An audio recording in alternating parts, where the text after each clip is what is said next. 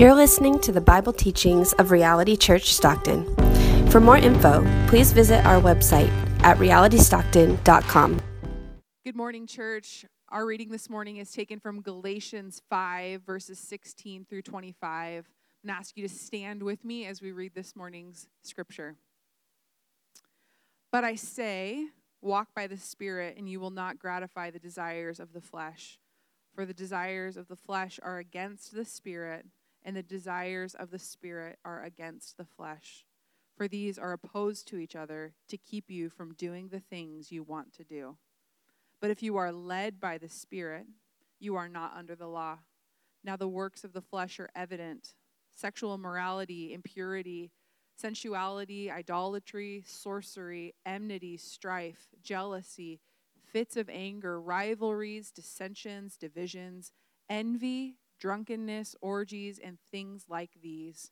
I warn you, as I warned you before, that those who do such things will not inherit the kingdom of God. But the fruit of the Spirit is love, joy, peace, patience, kindness, goodness, faithfulness, gentleness, self-control. Against such things there is no law. And those who belong to Jesus Christ have crucified the flesh with its passions and desires. If we live by the Spirit, let us also keep in step with the Spirit. This is the word of the Lord.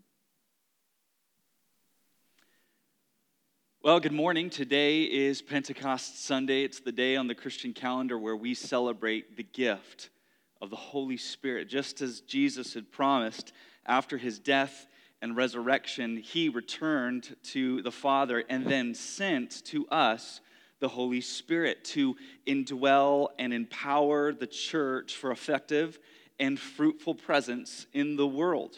Now, this resulted in some very extraordinary, miraculous moves of God. This is the kind of stuff that we read about in the book of Acts, like tongues of fire and healing and all these extraordinary things. And this is typically what we tend to think of when we think of Pentecost. Pentecost, fire, power, boom. But what is equally powerful and yet, I would say sadly overlooked, is the work of the Holy Spirit in the more ordinary things, the no less miraculous work of God changing hearts and transforming lives to become loving, joyful, peaceful, patient, kind, good, faithful, gentle, self-controlled people, and essentially causing us to live fruitful lives. In fact, the more I read the news and I watch the way that the dominant culture is just continuing to perpetuate the vitriol of hate and fear and racism and division. And honestly, the more I look within and I see my own natural bent towards selfishness and control, the fruit of the Spirit is beginning to appear more and more extraordinary. In fact, if you want to stand out in the year 2020, if you want to live an extraordinary life, here it is. Be joyful when fear and anxiety are on the rise. Display peace when it seems like conflict is all that gets the spotlight. Be self-controlled when people, all the people around you, seem to be increasingly self-indulgent. This portion of Galatians 5 that we're going to be looking at for about the next 9 weeks shows us how the Holy Spirit empowers us to resist the ways that we would naturally respond to life under pressure. It's how the Bible describes that as the works of the flesh, and how he empowers us to resist the ways of the world, essentially with its endless supply of coping mechanisms like sex and religion and vices and all the ways that we cope with difficult life. And instead, he causes us to trust God and bear good fruit no matter how dry or difficult things get around us. That's kind of the big idea. Today, this is going to serve as a sort of introduction to this series. And what we're going to do is we're going to look at three things from this passage to lay the groundwork for what we're going to look at in the weeks to come. What we're going to look at is the signs of life, the struggle of desires, and the source of fruitfulness. The signs, the struggle, and the source. Now, first, the signs of life. Now, we live in an age of self-identification. If I think or feel or say that I am something, then I am. Don't argue with it. I am.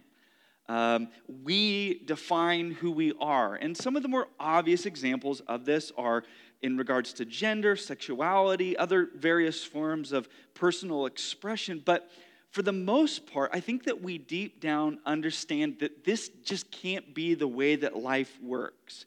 I think that we grasp deep down that we were not intended to define ourselves, but instead we're created to receive an identity.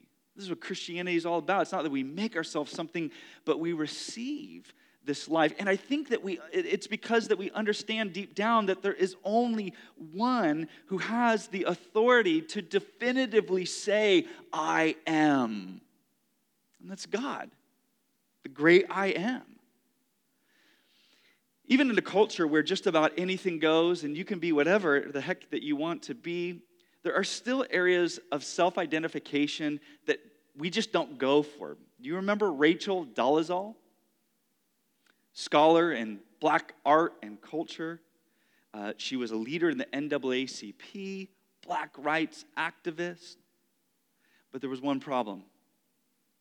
Her life was a total hoax. She was not a black woman. She's not a black woman. She is as white as they come. In fact, she was born and raised in rural Montana.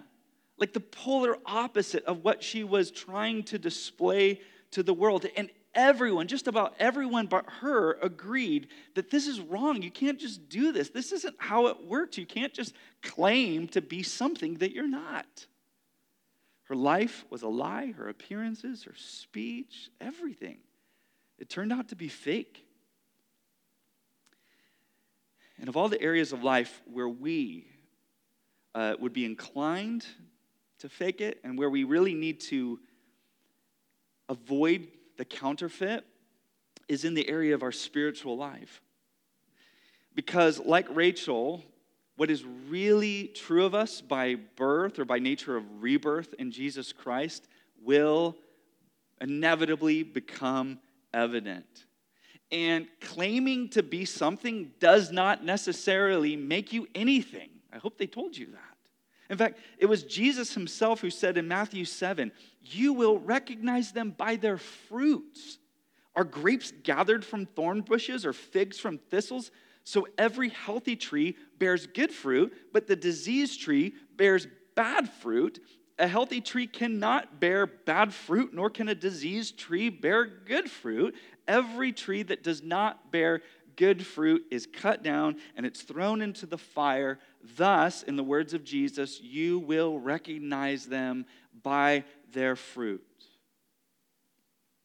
The fruit of the Spirit is that unmistakable, verifiable sign of life, the life of God at work within us. This is the true test of whether or not someone has been born again through faith in Christ and is now indwelled by the Holy Spirit. It's not charisma, it's not giftedness, it's not Bible memorization or church attendance or a claim of faith. It's fruit. It's fruit. Love, joy, peace, patience, kindness, goodness, faithfulness, gentleness, self-control. And it's the whole of this. I know for some of us, we're saying, well, I'm naturally kind and gentle. The self-control thing, that's not really my thing. But, my personality lends itself towards gentleness. We treat the fruit of the Spirit like the Enneagram or a personality test. You're like, oh my gosh, you're such a 3 with a wing of 8. You're so love with that gentle. But we'll leave self-control for that person over there that's got that personality. That's not how it works. It's the whole of the fruit of the Spirit coming out of our lives, despite our personalities, despite our bends. Now, while we're going to spend a significant amount of time discussing these characteristics that I've mentioned here, what we need to do is we need to back up just a little bit, because a conversation about a fruitful life begins not by focusing on the fruit, but by focusing on the root. Which leads us to our second point, the struggle of desires. Now, building on this tree imagery here, if you want to affect change in the tree, and the tree represents the whole of our lives, then you have to focus your attention at the root level. And the basic pattern laid out in Scripture, repeated often, is that healthy fruit is revealing a healthy root, and unhealthy fruit is revealing an unhealthy root. We got to focus on the root. And for us, that begins at the core or the center of our lives, the place that the Bible describes as the heart, the seat of our desires. And as we see here in the Scriptures, this is the location where a fierce struggle is occurring. A struggle, a conflict, a battle occurring deep down in our heart. Look with me in verse 16 and 17. But I say, walk by the Spirit, and you will not gratify the desires of the flesh. For the desires of the flesh are against the Spirit, and the desires of the Spirit are against the flesh, for these are opposed to each other to keep you from doing the things you want to do. What a thought. What a picture. Now, who you are is ultimately determined by your desires.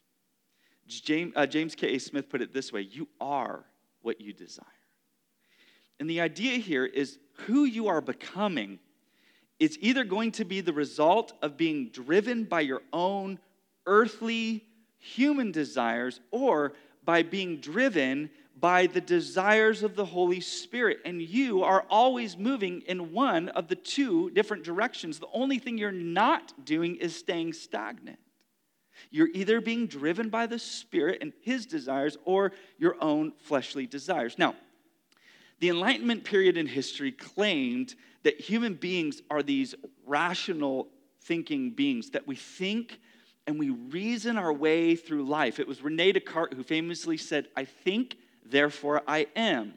And the idea is that you need to think positive thoughts, you need to get education, you need to get people connected to the right information, you need to read some more books, you need to shape the minds of young people, and then we will become the kind of people that we want to be. Knowledge is that transforming power. Information is what unlocks the world to us. Now, don't get me wrong, while I do believe that information and knowledge and the mind are important, Scripture shows us, and even science continues to reveal, that we are so much more than simply these thinking beings, and we are not as rational as we think.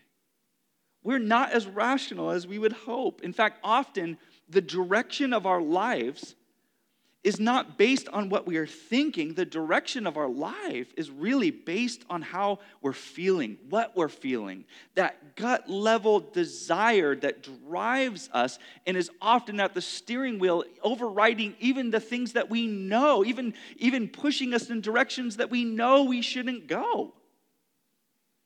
The Apostle Paul, elsewhere in Scripture in Romans 7, said this: "For I do not do the good I want, but the evil I do not want is what I keep on doing." I'm doing what I shouldn't, and what I should I don't. Oh my gosh, what is going on? I'm torn, I'm struggling. That's the human condition. That's the human experience. Welcome. Now, what I've observed and experienced personally about the Christian life is that what we think we desire and what we actually desire is often very different. And there's a huge difference between having the right answer and the real answer. They're not necessarily the same. Let me illustrate this. If I were to ask most people in the church, what do you desire most out of life? because, we're in church and I'm, your pastor, I'm probably going to get variations of the same answer. Like, well, the Shorter Catechism tells us to glorify God and to enjoy him forever. It's really my desire to honor him with my life. And, then other people give the more responsible answer. Like, I just really want to create a stability. I want to break generational, patterns and create something for my family and leave a legacy. No, these are great, right answers. And they're what we know we should be doing. But is that really what we want? I mean, honestly, is that really what we desire? Is that what's animating our lives when we wake up in the morning and are feeling super selfish and self-indulgent and defensive?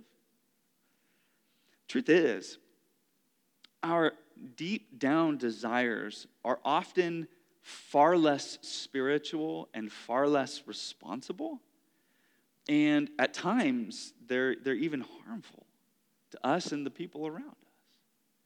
I'm reminded of the words that R. Kelly sang.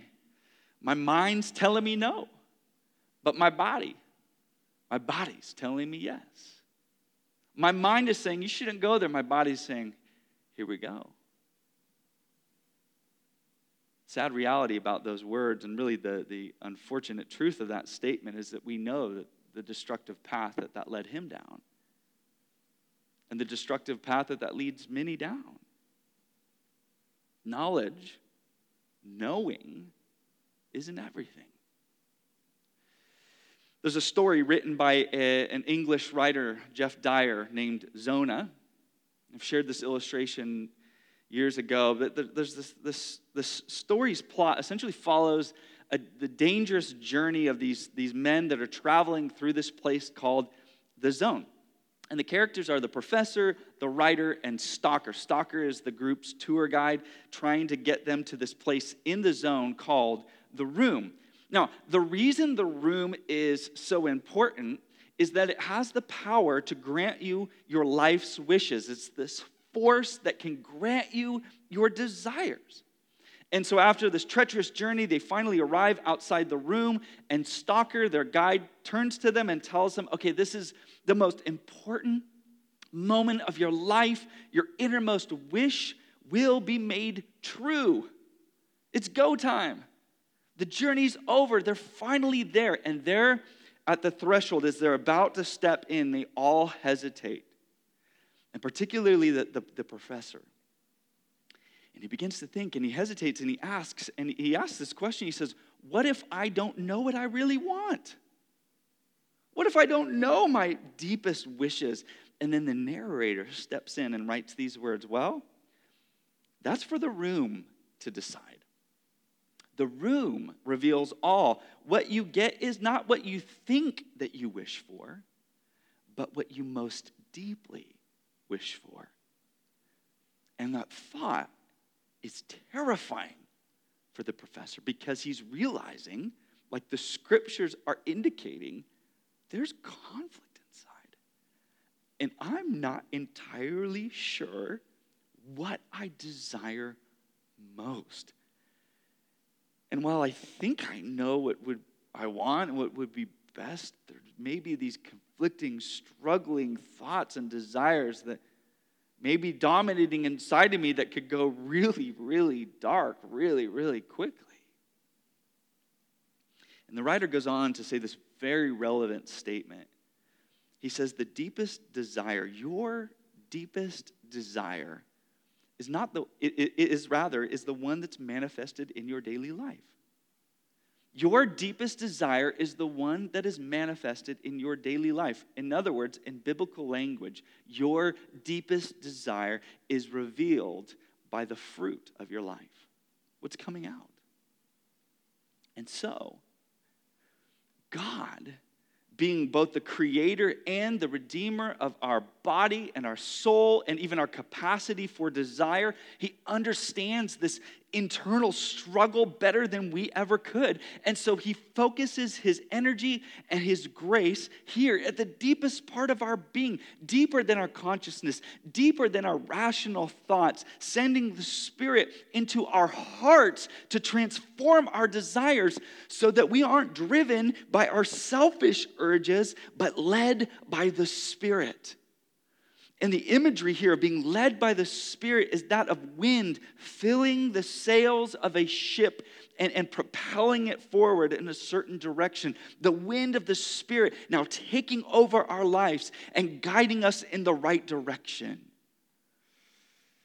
Here's where the Spirit is at work. He's not just showing us the right thing to think. He's not just giving us more information. He is actually at work changing our secret, dark, sinful desires into holy, God-glorifying, life-giving desires that result in love and joy and peace and patience, that result in the kind of lives that we actually do want to live. You see, it's not that God comes into our lives and begins to shut down our desires like a doctor who may have a patient that has chronic pain in a certain place, and so sort of the last-ditch effort is to just like kill the nerve endings in that spot to make the pain go away. That's not what God is doing. He's not killing the nerves. He's not killing the desires. He's not numbing our life per se. What he's doing is he's giving us the courage and the power to crucify inordinate desires and now redirecting our affections so that we settle for nothing less than the unending fulfillment that is ours through being united through Jesus Christ, so that sin becomes more and more miserable to us and Christ becomes more and more enjoyable. It's not about losing our desires. It's about the redirection and transformation of them. Now, friend, Galatians tells us that the struggle is real. It's really just like affirming our life. It's like speaking right at us and saying, hey, I know the struggle is real. I know you're conflicted. I see what's going on in there. I see the battle. I see the struggle. I see the way you're trying to psych yourself up every day. I see the way you're even trying to change your life. Do what we shouldn't do, and we don't do the things that we should do. But here's the good news. The good news is that for the Christian, the Spirit will prevail. The Spirit is going to win. And so what that means is, if I'm reading this correctly, this is not so much a battle that you're trying to win. This is a battle that you have to be willing to lose, to surrender. And when we lose in the best sort of way, because when we lose the battle to the Spirit and allow the Spirit to prevail in our lives, we win entrance and inheritance into the kingdom of God. We win by losing. We conquer through surrender. What a God. What a kingdom. What a way of life. Now, let's look finally at the source of fruitfulness. The source of fruitfulness. Let me ask you a question. What were the first words God uttered to a person? What was the first thing spoken between God and humanity? Now, you can have a second, pause it, and go look, or you can just take my word for it and check later. It's these words: be fruitful. There it is. Be fruitful. God's vision for humanity, God's vision for our church, reality, God's vision for your life was and has been and will always be this: be fruitful. Live a fruitful, flourishing life. But the reality is that it's easier said than done. What we see throughout the creation account, throughout the creation account in the book of Genesis, is this: that the command of God is always accompanied by the presence and provision of God. What God requires, God provides. And we see examples of this all throughout the creation account. God says, let there be light, and there is light. He doesn't just say like, hey, like light, go be light, figure it out, I'll come back when you're light. No, he says, be light. His commanding creation, creating voice speaks, and there's light. He says the same thing, let the sea be filled with life, and the sea is filled with life, and on and on and on. When God says, become this, become that, do this, do that, we always see the Spirit of God at work making it happen, hovering over the depths. See, without the presence and the ministry of the Holy Spirit, things will remain formless and dark. But where He is on the move, things are teeming with life. And what Galatians 5 shows us is that the same is true with living a fruitful life. The same is true with what's being laid out for us here as the Christian. God doesn't simply just say, be fruitful, be loving, be joyful, be all these things. No.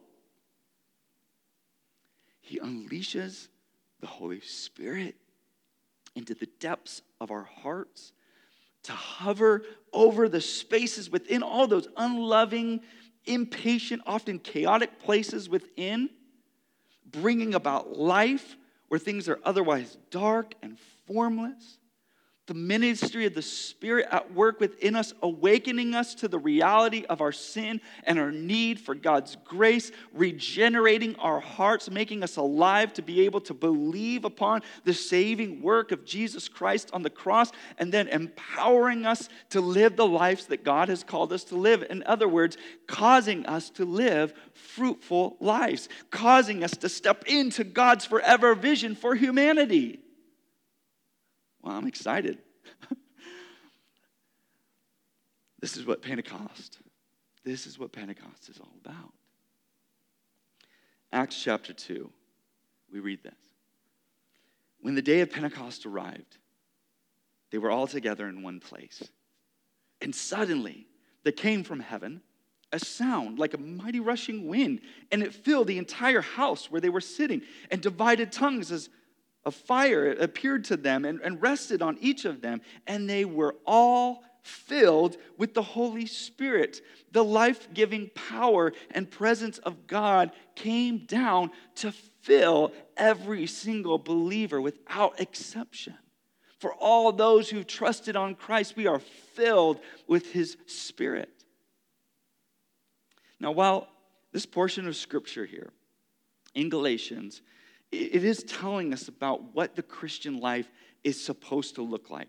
And honestly, there's a moral obligation that comes with what's being spelled out here. And there's, generally speaking, a moral obligation with being a Christian. However, and we're going to get to those things, but the focus isn't on making ourselves more loving, more joyful, more patient. You ever had someone tell you, hey, you just need to be patient? That just causes more anxiety, more stress. You can't successfully make yourself any of these things.